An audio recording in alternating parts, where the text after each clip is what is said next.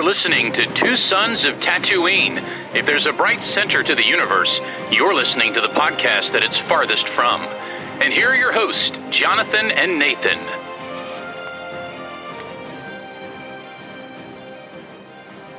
Greetings and welcome to another episode of Two Sons of Tatooine.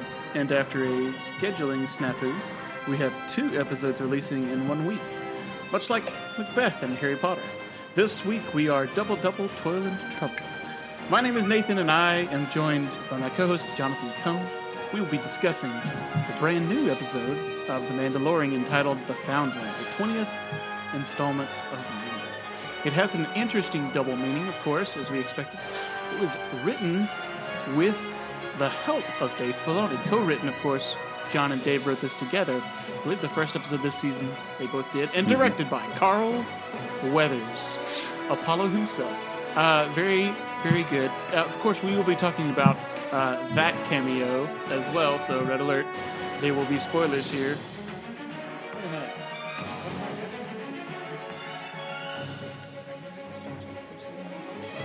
Anyway, Jonathan, what did you think of this episode of Mandalorian? First of all, thank you. Everyone, I wrote that, so I'm really glad that he went all in on it. I appreciate that. All right. I appreciate that. Because sometimes you read it and you're like, I'm not doing that.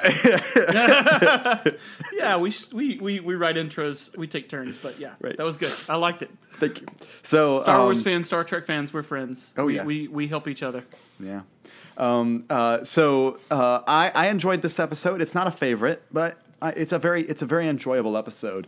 And some people call them filler, but I'm like, it's entertaining. So I'm entertained, and it's still revealing information that we need to know. So I liked that in it. I of course loved the flashbacks. How could you not? Although it is interesting that I'm watching 3 major shows that are releasing weekly. I'm watching, of course, Mandalorian, Bad Batch, and the new Star Trek show for Picard. And interestingly enough, Mandalorian is the weakest of the 3, but I still love it. So that just shows how strong the shows are. But no, I really liked this one. I think you would agree that the Bad Batch episode is better this week. But it's still, but I think they're both still tremendous episodes. Yeah, I enjoyed Bad Batch a whole lot. I think it's coming to a head with its kind of, really the culmination of the Crosshair. Especially, I really enjoyed seeing the Batch kind of, getting to find out that he turned and the reaction to that type of thing. Like, asking themselves if he really turned or if it's just a trick again, that type of thing. And, the more we see of the facility there, which I think isn't the final episode. So this episode of Bad Batch was called Tipping Point. Yeah. The next episode is called The Summit. So I presume they're going to spend a lot of time at the summit. Yeah. And maybe a possible rescue incoming. But yeah, it was overall a great episode. It wasn't just Crosshair, even though some of the best episodes have been just Crosshair. Mm-hmm. This time we got like a little bit of everything. So a really well-rounded episode of Bad Batch. Yep. And, in terms of like the more annoying aspects of Bad Batch, there was none of that. Mm-hmm. The more childish sometimes things. Yeah. So and return of Hauser, other clones that we love. Of course, Echo. As we've been talking about, we wanted to see Echo again.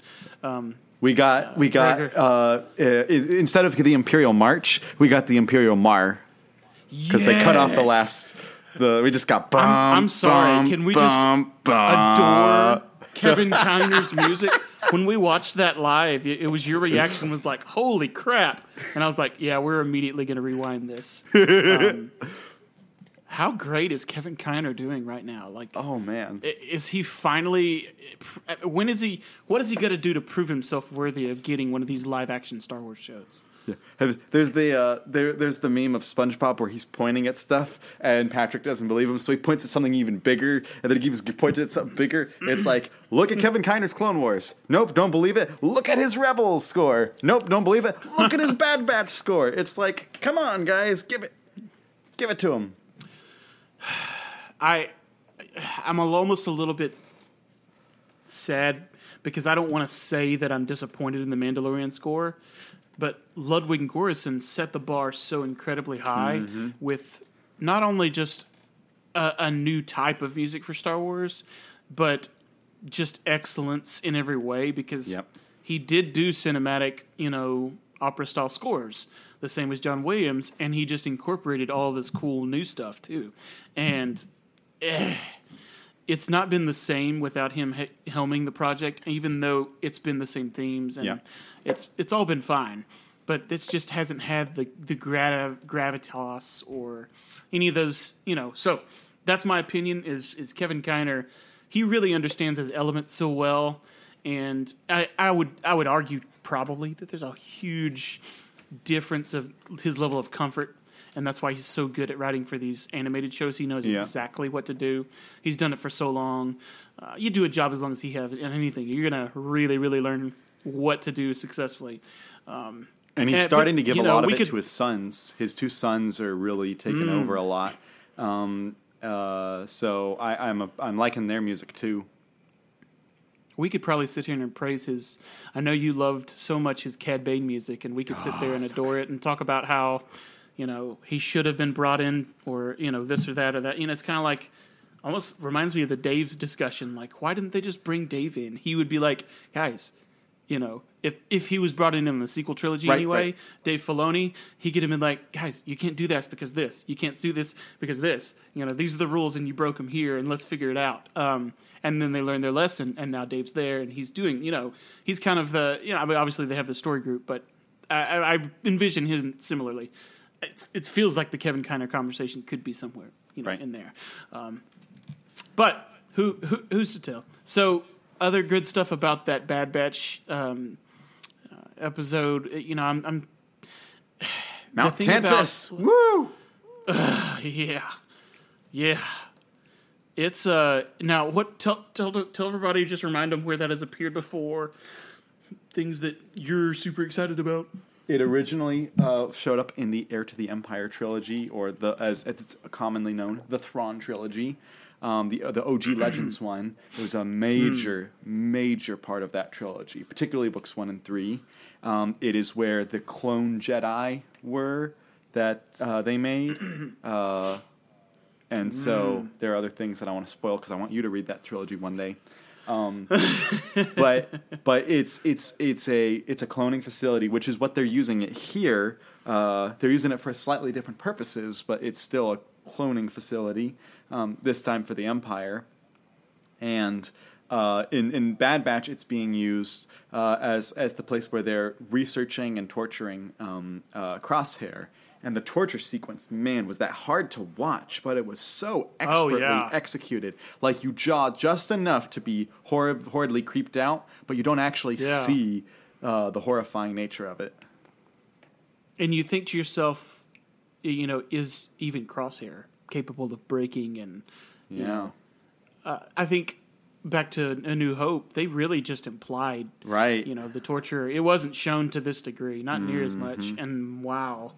To think that, Leia went through that and then still had the gumption to, blow a hole in a garbage chute and jump down there. She was ready to go. She wasn't deterred at all. So, but again, maybe they maximum dosage. And Crosshair, I it's for a kid's show. It's very serious what they did. We get a little bit of an appearance from Senator Chuchi. That was nice to have Jennifer Hale's voice back. Yeah. Just small stuff like that. Little bit of Omega's piloting stuff. I like the bonding that she's done with Tech. I like their sort of jokes in between them, and it's neat all the kind of little fatherly relationships she has with each of her technical brothers. So yeah, overall, I would say really good Bad Batch episode. Probably 8.5 or 9 for me out of 10. Yeah, somewhere in there. It's not a masterpiece as much as some of the earlier episodes. I still think episode 3 was really, really, really good. Yep. And then of course a couple of episodes ago we get the Outpost. Yeah. That was also better. 7 and 8 were really good, probably about as good as this. Somewhere in that same range. So if you're sleeping on Bad Batch, like, Don't, man. It's maybe worth skipping some of this filler, but it's like Trent said, his wife was like putting her phone down. I mean, what else can you say as people who are not, expecting to be so brought in? Isn't that a great praise? Yeah, I've always said Bad Batch, it has lower lows than the live action. But I think when it hits its highs, that some of its highs are higher than a lot of the live action stuff. So it's really well worth it. But we do need to get to our actual topic for the episode. Well, we're done talking about Bad Batch, so 10 minutes in, and that's not fine. We'll spend the rest of it talking about Mando, which is why most people are really here. This is a very interesting episode. What do you think you would have said if this episode had been placed in season 1? I would have fit well in season 1, I think, except for the inclusion of Bo-Katan. Take out Bo-Katan, even take out Grogu, but specifically take out Bo-Katan. This would have fit well in season 1, but it also fits well in season 3. Would it have been way more well received in season 1? Yes, absolutely. Because season 1 was slower, and it was less, for lack of a better word, like member berries designed. It was more just, this is cool that they start live action Star Wars.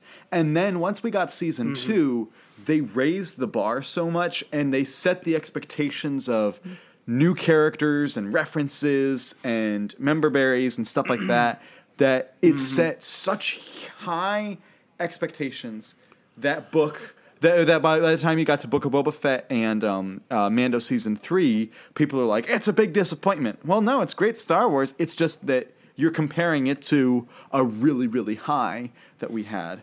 So, yeah, I think it would have been better had it come out during Season 1. Mm-hmm. I think there's some of that. I also think Season 1 was written a little more tightly in the narrative perspective, but we don't know where this is going yet. The good parts of this episode, I think, they do revolve around kind of that, development of Bo with the watch. She's, as I expected, really kind of surprisingly embracing it and liking the chance to prove herself, and seeing this side of the watch is really, I think, absolutely preparing her for leadership. To be understanding, to have gained their respect. Maybe not to be the Mandalore. Maybe that's Din Djarin's role, but it's definitely making the watchers like me come around and say, "Gosh, I kind of like her." She would be a good leader, but maybe she just wasn't the leader. She wasn't ready to be the leader when Moff Gideon took the saber. Maybe she wasn't ready yet, and now she will be. And I went back and I was looking at IMDb. I was looking at Katie Sackhoff's career, and I was very interested to see just how few episodes of the Clone Wars she's actually in. She is not in as many, and she's only in 2 episodes of Rebels, and they were back-to-back episodes, and they were honestly not that good, in my opinion. So it is funny when I go back, and the episode she's introduced in, she doesn't even get a name. All she has is just a few minor comments. And they got Katie Sackhoff, and that's the only episode in the entire season. That was season 4. And then that was the episode where Ahsoka and the guy she kind of flirts with, Lux Sponteri, that's the episode where they, go to try to join the Death Watch. And it doesn't exactly work out. And then in season 5, she actually became a character. She had about 3 or 4 episodes, and then of course she had her episodes in season 7 of Clone Wars. But we all really, she really came into prominence in Mandalorian. So it is interesting that she's actually coming up on being in more episodes of Mandalorian than she was. The animated shows. That's a great observation there, Jonathan. I wonder, she'll probably be more known for this role. Oh, for sure. In live action at some point than the animated version. So a couple of questions. Do you, as I do, kind of see Grogu's development here as them getting him closer and closer to growing up or learning to speak, some of that stuff? Like, we see the whole scene of him facing this other child, and with the dart launcher, obviously, there was this whole conversation about he's too young, I'm his father, or his charge, so he's good to go. As the show changes, we've got to get rid of baby Grogu. Yeah. So where do you see that going? Is that on the horizon? It should be. The actions that Grogu is doing, the level of Force userness, the level of critical thinking that Grogu is using, is on a level that a child, not just a baby, but like a child should have at minimum, I think. Mm-hmm. And so he should be at least talking. maybe in kid talk, but he should be talking. But I understand from Lucasfilm's side, it is so profitable for them to keep him as Baby Yoda, to keep him as the baby. It is so profitable for them. So they're thinking, let's keep as much, because as soon as they upgrade him to a child status, the toy sales, I think, are going to plummet. And maybe I'm wrong. It's a risk if they get it wrong. Then yes, but even if they get it right, people are attracted to the baby quality that he has, and without that baby quality, I don't think that the cuteness factor will affect people. Even though the look will stay the same, I do think that it would affect the ancillary markets. So maybe I think the look has to change a little bit, and partially, I say the main thing is the eyes. Yeah. Have you the eyes his still Yoda's look, eyes? Yeah, the eyes still look kind of babyish, and really look babyish in the flashbacks. Yeah, as his eyes start to get a little smaller, he will become, I think, more and more intelligent, or it'll show that intelligence. But how cute will it be for him to say, "Daddy," to Din or somebody like that, or Mommy Aunt to Cara. Aunt Cara. Oh wait, she's gone. Oh, I can't with see special Aunt Cara forces anymore. she's in special forces. Just go to the Daily Wire. You can watch her there, Grogu. Right. So the thing about the risk is, I think that they could potentially be more successful or just as successful with the growth, but it's a huge risk, as you pointed out. Like, so if they do this where they try and keep him in the child stage, it's going to wear all the fans out and go, okay, it's really one note. And we were already a little bit there. Yeah, we're and starting we knew to get that there. we knew that at the end of season 2. We were already thinking that's why we really need his training with Luke, and we need him to come away from that differently. So I really hope to see his evolution happen a little more quickly, and I'm sure that a lot of thought went into that. I almost wish that I could just ask Dave Filoni. I'm like, hey, is there stuff that you, in the back of your head, really, you can't tell us, obviously, but stuff that you did yourself with you and just John sitting in a room, and you've got this plan for Grogu, and you've done the artwork yourself for like what he's going to be like as slightly older, that can talk, that can do this, and you guys, y'all keep that in some hidden safe somewhere, like some of these special notes and like concept art. And he could just be like, well, I can't tell you that, but yes. Like, one thing I'm thinking of is, season 1, they worked so hard to keep Baby Yoda a secret. And the secret held. Baby Yoda did not leak until the first episode dropped on Disney+. Then you look at season 2. What was the big reveal? I mean, everyone knew Ahsoka was coming. Everyone knew Bo-Katan was coming. But they held... We didn't know, but we knew. We knew. But they held that Luke secret. They held that Luke secret up until the end. Like, and the cast didn't know. The cast didn't even know, right? And so it makes me wonder: do they have that type of thing? I don't. I just for this season, I just don't know. And if they don't, it's going to be difficult to have the discourse around this season positively because everyone's going to say, well, it doesn't have that thing that shocked us, that really like the surprise here of Ahmed Best returning is as Keller and Beck is a good reveal, but that didn't leak, but it's not on the same level. No. So it doesn't work like that. Not nearly, no. Had he returned as Jar Jar, it would have been more on that level. Yeah. The things that we're expecting are Moff Gideon come back and a tease of Thrawn. So we feel like we're going to get those two somewhere this season in the next 4 episodes. What else could we get?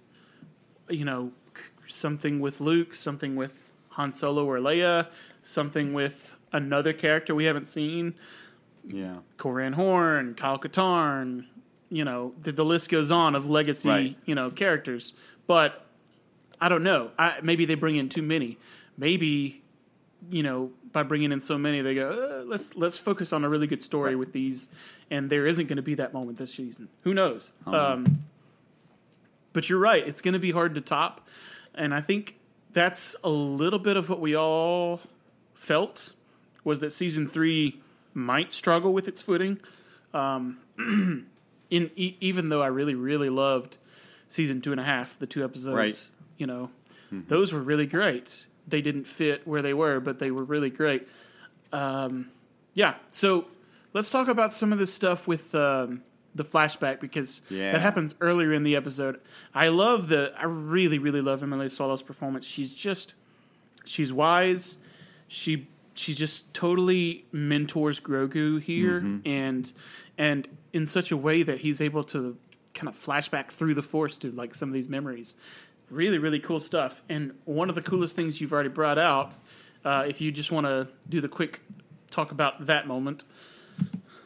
Yeah, so they say get Grogu once they start the flashbacks, which are really well done because they kind of mimic Mando's flashbacks in season 1 when they're having the when they're doing the forging, which is again why this episode might have worked in season 1. But they keep saying get him to Kellerman. And I spent the whole time thinking, I know that name from somewhere. Why do I know that name from somewhere? And then Grogu is the only one who makes it. And then all of a sudden the doors open and you see Ahmed Best. And I was like, oh! And I thought it was really cool because I remember him from the Jedi Temple Challenge show that they did, which was an interesting show because they shot it originally to put it on Disney Plus when it launched, and then after they shot it, they saw that it was not high quality, and so they decided to dump it on the Disney Kids channel, not even the Disney Channel on YouTube, the Disney Kids channel on YouTube. So they really buried it at the time because it was not a great quality. It looked like a cheap show you'd see on like E! Network, or those really cheap networks you only see when you're flipping through channels and you wanna and you're sick at home during the day. It looked like one of those. Were you sick at home at the day today? No, but okay. But those types of channels that you just kind of happen upon. I am old enough to know. Yes, I do know those channels. Okay, so I don't think that people know those channels now. Kids, they don't know. Right, that. But that's the type of thing that this show was. So people really did not. So this is like the perfect definition of a deep cut. Like a lot of people figured out he was Ahmed Best, but a lot of people didn't know that he was already in the Star Wars universe. And seeing him do the stunt work in this episode was great. Flying around Coruscant was really cool. That shot of the temple, oh my goodness. And then seeing the Naboo starfighter. When I first saw it, I thought, oh my goodness, are we about to see Padme? Are we about to see Padme? We didn't. And I also thought later on, wait, that doesn't that doesn't make timeline sense for her to be there right now. Right. Then again, but I had that, oh my goodness, is Padme going to be there? So it did ignite that in me. And maybe we will. Maybe we will see maybe that's the big reveal in a flashback. We'll see Padme or something. But who knows? Yeah, but who knows? It could be, I guess, other than Ahsoka, like Anakin's Force Ghost, some Hayden Christensen, but I feel like that's probably in the Ahsoka show. Yeah, that's not going to be here. But so I loved it. I thought it was well done. I'm glad for Ahmed Best. So me and you had different takes on some of this. Yeah. I'll give my two negatives.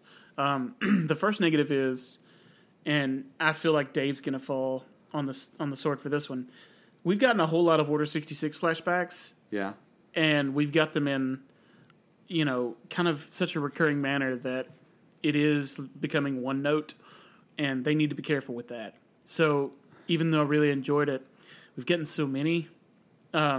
And I'm not just talking about in Fallen Order, because that's a whole different medium. But the show itself has done Order 66 flashbacks before. And maybe because Bad Batch is also and dealt with Order Kenobi. 66. It's just a lot.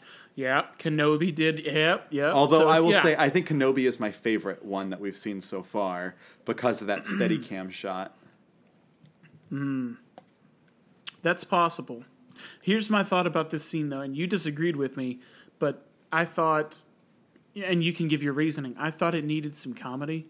I thought it would have felt more like George had Sebulba written by, as Ahmed Best characters, flies past him and he like nearly bumps into Sebulba and he's like, Poodle, right. something, a moment like that. It would feel much more like George wrote it. But you think, and your reasoning to me was, well, they didn't want to have a jokey moment because... Obviously, the connections with Jar Jar was so jokey. Yeah. So my opinion was it needed that, and your opinion is it was good without it. Is that right? Yeah. I think they I see why you think it was needed, and I would have been fine if they had done that. But this is an example of they needed to be very careful. This is not for the story reason. This is for the person. They needed to be careful with how they treated Ahmed Best because they needed him to have a good experience here. They could not have They could not have the fandom turn on him. It wasn't going to, but they were being very careful, and I think that is the wise move. Because with all the PR stuff happening at Lucasfilm, they do not need another actor who gets bullied by fandom, and they don't need another actor who is dealing with stuff, and they don't need the fandom to be divided again. And with the way it happened, I have not seen anyone online spin like, this is the stupidest thing ever, or we hate Ahmed Best, or it still doesn't work, or anything like that. Like, nobody's complaining about it, or really... Well, there are people who...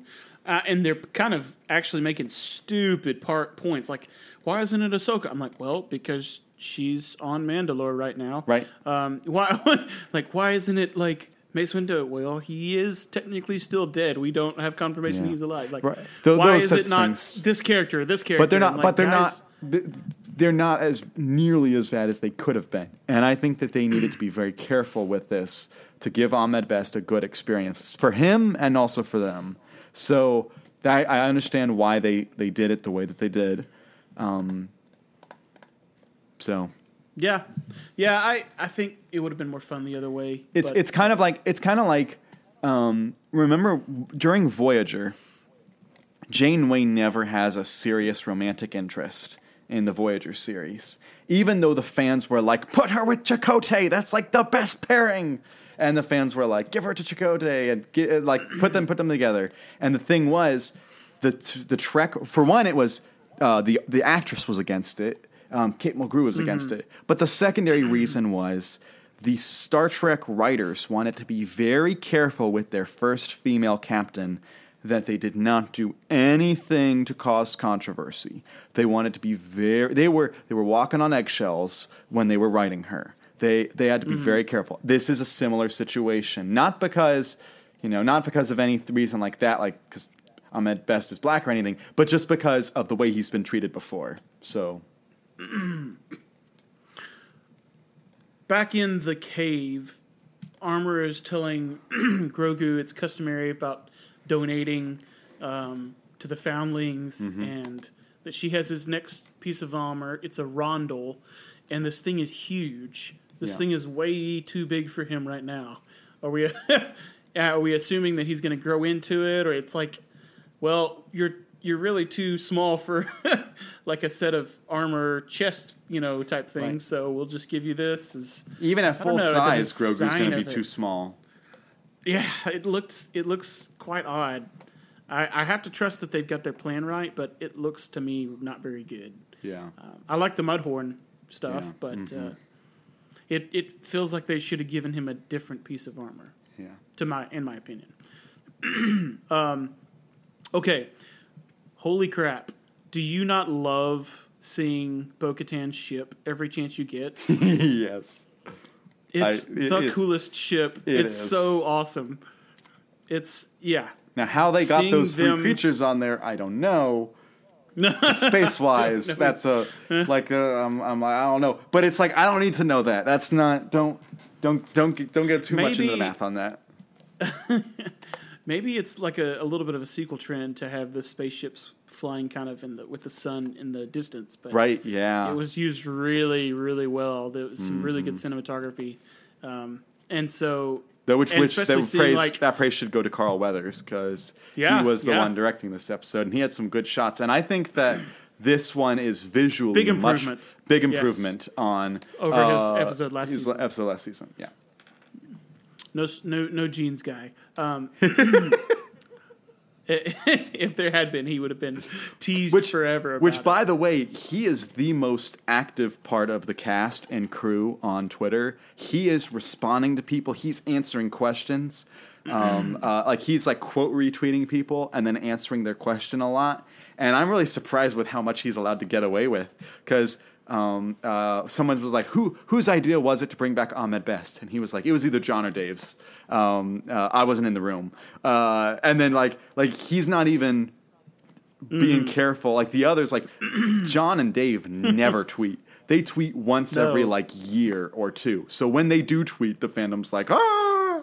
But no, Carl Weathers is all over Twitter. And which is kind of cool that they have someone that they've designated as this is the person that will converse with fans and stuff, and he does a good job of it. Well, he's so charming. Oh yeah, and he's very trustworthy, honest. People like him a lot. The whole scene with them learning how we actually eat, I thought was a really useful scene. Yeah, talking about the way that Bo-Katan is the party leader. It's her idea. She gets to stay by the fire. That's cool. Small things. But a lot of us have been wondering that since season 1. So what do they sleep a certain way? What if do they ever shower? They don't go into all of that. Or the question that for some reason the fandom decided to fixate on this week was, how did they procreate? Boy, the discussions were interesting on that one. Some people probably got very creative. They did get very creative. I was like, guys, remember, this is a kids show. They don't need to have an answer for that. Star Wars in general doesn't need to go there. The furthest they've gone is stuff in Andor, and that to me was in the novels a little too far. Yeah, and the novels they went too far as well. Yeah, some of the novels. So one thing I'll say too is we see so many grappling hooks in animated shows. They work really, really well. We see them just all the time. But in live action, it is so much harder to film. Yep. And you have to give props for the way that they filmed that, and to all of the people who were stunt people doing all the actual climbing, because that is a huge challenge. But it was well done. It was fun to watch. It was very adventurous. Yeah. Entertaining. Saturday morning cartoon. The whole thing was short and sweet. They didn't totally drag that out. But what I liked was once they get up kind of this reveal, they saved the reveal of, but he's my son, for that moment. Instead of Vizsla saying early on to the thing, he's very patient, but he's going on the mission, and he's focused, and he's listening, and he's basically following Bo-Katan's plan and everything. But when he gets up there, he's like, I am going after my kid. See, I think this is where I would have changed it, is have him, like, start going after, and they're like, what are you doing? Don't have him answer. Just have him, like, going after him. And then don't reveal that it's his son until after they've saved the boy, and Mando... Mando flies up, and remember they got on the ledge, and the boy like kind of crawls over to Paz, and he hugs him and says thank you or something. Like, that's when they should have done the reveal after the saving, because then you go back and think, no wonder he's so intent on trying to save his son. Like, I think that would have been a more interesting way to reveal it. I think they saved it for long enough, because there's so many times before then. Because it put stakes on the moment. Right. Instead of a random kid, it's the boy. Right. So it brought the stakes to the moment, but I don't know. You could make an argument that way. These dinosaur-looking wing raptors... I don't want to see them again. They're kind of ugly. They're ugly. They're really, really kind of ugly. But we got apparently several Mando kids that have already been eaten. So anyway, they were able to do the rescue. Really, really cool scene of like the jetpacking over the water. Yeah. And you get such a depth perception. Mm-hmm. It was really cool seeing like the look of this is what it's like to be this high up. And did not feel like the volume in that sequence. No. I thought really overall the cinematography just was really fantastic. And here's another great thing. So we all felt like, Paz Vizsla was a little not receptive towards both Din and Bo-Katan. Right. Yeah, he's going to be now. Seems like now Din just saved his son's life, caught him and saved him. And Bo-Katan led the whole party to rescue him. Mm-hmm. He may have respect for him now. I love that. I thought it's a great way for that to be patched up. I don't like my characters that are good guys to be like tension and having fighting between them and like right. So I like this. Sometimes you need it. Like not every character in Andor is going to get along. Right. Anytime Saw Gerrera's around, he's going to be like, I'm going to do my own thing. Alex Jones. That is the perfect analogy for the crazy guy that everyone's like, you're kind of on our side, but your not really. Making the freaking quaking monkey lizards game. Monkey lizards. Okay, that's okay. Sorry about that, everybody. So, let's get back to this cool stuff. I like, leads us all back to the scene. This is probably the most interesting scene to me. Even though she didn't reveal the mythosaur to Din, she tells the armorer. This is my favorite scene of the episode. I agree. Yes. So go ahead and talk about it. Give me your thoughts. So in this episode, in this scene, you have they're making her pauldron, and she says, "Does it have to be?" And she says, "Oh, do you want the owl?" And she says, "Actually, what if I got a mythosaur?" And they're like, "Well, sure, any Mando can get. It's for all Mandos. It's like if you don't have a special crest, use the mythosaur." But she's like, "No, I saw one." She's like, yeah, you've got a vision. That's pretty nice." And then she says, "No, I saw one." And she's like, "Okay." Like I don't have a full read on the armorer, whether the armorer 100% believes Bo, or whether the armorer is just kind of like, if you want to believe that, you can believe that, and hey, it's making you more interested in our cause, so I don't have a problem with that. So I don't know if it's that, or if she is legitimately, you probably saw a mythosaur. I just don't know what my question is the armorer more of a political conniving type character, and she's doing all of this for the power, or is she a true believer? And I'm guessing that they're going to make her a true believer. But I think that there's a little bit of political conniving in her, that she would maybe not believe Bo, but still go along with it because Bo will be part of their clan. So I don't know. But that whole sequence I thought was excellently shot. The music was well done. And of course, they are just hitting us over the head with the mythosaur. Has to come back. Maybe in this season, maybe in the next season, but it has to come back. You cannot do it like this and not bring it back. Well, just the two characters interacting. Yeah. It's so much behind it, the ideals they both represent. Mm-hmm. And Bo-Katan's really her development. Like, isn't it really cool to see her now starting to believe? Yep. I think she is. I think she's getting along with them. Mm-hmm. She's changed. Her mind, really, the moment she saw the mythosaur was the breaking point. But all before then, the things that Mando had been saying kind of softened her up. The respect for her dad, a lot of things. And when it comes down to it, like, she changed in that moment seeing it. And I don't think that the Armorer, like, sees her as some kind of rival. She welcomed her really, really easily.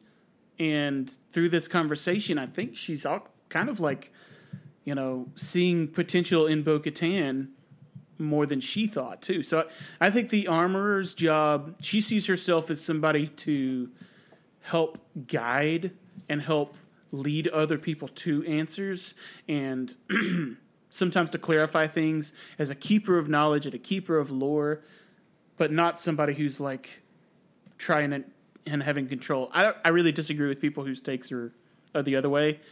If it turns out that way, fine, but I don't feel like the foreshadowing matches those. Yeah. Do I think that the Armorer believes, you know, that she really saw one? Well, when she says this is the way, I think she's like, okay, well, I believe that you really believe that you saw one. Right, yes.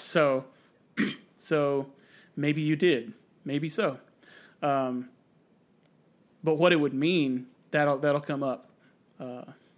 Yeah. I'm sorry to say it, but the two of them kind of stole this episode. Like, Din Djarin did nothing this episode. Yeah. he was really a background and relegated character. So. There's you know, it's kind of interesting that it coincided that this season is not as much Din focused, and yet that also happens to be the season that he went to that Pedro Pascal went to go shoot Last of Us. So it's kind of like it just reminding me. I haven't seen the last episode. I need to go and watch it. The Last of Us, yeah. Before it gets even more weird. Season 2. If you thought episode 3 was good interesting, it's about to get more interesting. Anyway, yeah, I've heard. So, yes, but the point is that I'm like, this is just interesting that it makes sense. It totally makes sense why Pedro had the time to go shoot Last of Us, because his character has so little here, and he doesn't even have to be on set. He just has to do the voice here. So maybe he'll take his helmet off later on in this season. But for right now, it's not like it's requiring that much of Pedro. He has to take it off at some point this season. But I think, then again, I mean, he can take it off in front of Grogu because Grogu is in his clan. If you think so? The two of them are alone, yeah. Okay. He is like... Armorer's rules said that members of the same clan can take their helmets off for immediate family. That's a rule. Okay. If you remember. I don't remember that line. You didn't know that? You don't remember I'll have to go back and rewatch it. But if that's the rule, okay, good. That means we can see that. Yeah. So that's a thing. And I wouldn't be surprised. It's just he would have to be alone. Okay. In terms of rating system, so if I were to go based off of like, you know, just the cool factor of everything, it would go really high. It's paced pretty fast. Mm-hmm. Overall, it's short. And when you think about it, not that much happened to further the plot, and yet quite a few things did happen. That's exactly that are important. Yes. So, you know, one of the things I really liked was the line, "One does not speak unless one knows." Yeah. And I hope they keep using that. It's not quite as catchy as "This is the way," but I think they'll use it a little bit. I would say directing was very good, maybe a 9 out of 10 for really good direction. Writing, probably more like a 7. Yeah. Like at the tops. And acting would be like an 8. Yeah. So yeah, I'd give it an 8 overall. Overall, Yeah. I'm fine with that. Maybe a 7.5 for me, just because it just doesn't hit like some of the other episodes do. But no, it was very, very solidly well done. Very enjoyable. I hear the next episode is longer. Then again, but we heard that this episode, like once they usually leak the times, and when they leaked the time for the first episode of the season, they were right. And then they leaked the time for the second episode, and they were right. And then this time they said, oh, this episode is going to be 41 minutes. And then it was 30 minutes. And so they were wrong. And then for the next episode, they said again 41 minutes. So I'm like, okay, but once bitten, am I gonna believe it this time? So I'm hoping that it is longer. But I'm just hoping it's a very exciting episode and, of course, moves the plot forward. So the next episode is going to be directed by Peter Ramsey. Yes. Who is the director of Spider-Man Into the Spider-Verse, which is a phenomenal movie. Yeah. People loved that film. Back years ago, he did Minority Report. Right. Great movie. Right. Those are really popular, things like that. He directed one of the Shrek movies. Or he worked on. He didn't direct. Not directed. No, directed. He directed Monsters vs. Aliens. His work TV on Minority movie. Report was not as a director either. Right. It was just as a storyboarder, I believe. But anyway, his big directorial debut, I think, was Rise of the Guardians, and I didn't see that. But I did love Spider-Man Into the Spider-Verse. Yeah. Spider-Man Into the Spider-Verse is his claim to fame, and will be his. Oh gosh, yeah. It will be his calling card. It's a phenomenal movie. Yeah. And so I'm excited. I think the potential is there for him to join a really good cast of directors. And thrilled for that, maybe the back half of this season we get a whole lot more direction. Yeah. It does feel like we've gotten a whole lot of setup. So, man, this next week, I'm just hoping for that banger episode that we're just like, yes, we needed this so bad. But even if we don't, we're getting 2 episodes of Bad Batch this week. We're getting the finale in 2 drops at once. Are 2 you drops kidding at me? once. Oh. I'm not. Yeah, we had 2 Bad Batch episodes. So we will have a good. I'm very confident we'll have a good Star Wars episode this week, regardless of how Mando happens. Oh yeah, no doubt about it. Man, any speculation for kind of the finale? Are we going to see probably Crosshair, rescued, rejoins the crew? Mm-hmm. Everybody keeps talking about how one of the Bad Batch is going to die. They think it's Echo. Oh, it's Tech. It's got to be Tech because they've done all this development. I'm like, please don't kill any of these guys off. No, don't kill any of them. No, none of them. I really, as I'm going through the cast, I'm like, they can't kill Echo. They can't kill Tech. They can't kill Hunter. They can't kill Crosshair. They can't kill. I mean, they could kill Wrecker, but that would just be a waste to kill Wrecker. No, I think of all of the ones, the one that they might kill would be Hunter, but they shouldn't. Not now. It's not. They're not in the right point yet. No, they're not there. Like Hunter, I think Hunter should die by the end of the series, but we're not there yet. So yeah, I want to see Crosshair reunited. I want to see Senator Chuchi have some role to play in helping. Mm-hmm. Definitely want to see Cody and Rex teaming up. Yeah, and, probably leading a whole bunch of clones together. Yeah, at a last second. It's gonna be awesome. Well. That's all we got to say. That's all I got to say anyway about this week's stuff. Short episodes, but I enjoyed all of them. And isn't it great? I just wish we had all year round so much Star Wars to talk about. And so much great stuff. And we're really close to Celebration. Indeed, we are starting to get close. Getting that, Skull trailer, Skeleton Crew, it's not Skull, Skeleton Crew trailer. Skeleton Crew, yeah. Probably more along the lines of Ahsoka trailer. Ahsoka will be a real trailer. Skeleton Crew might be like a teaser, behind the scenes, right? Footage and stuff like that. And we'll get at the very least we'll get a date on it. And we'll get 3 movies that may or may not come out. Jokes. Oh man, I worry about the movie department. The silver screen department is. It's basically become one big game of Boy Who Cried Wolf. The Boy Who Cried Star Wars movie. Yeah. Ooh, that's. I think they should. Ooh, I have a YouTube video idea now.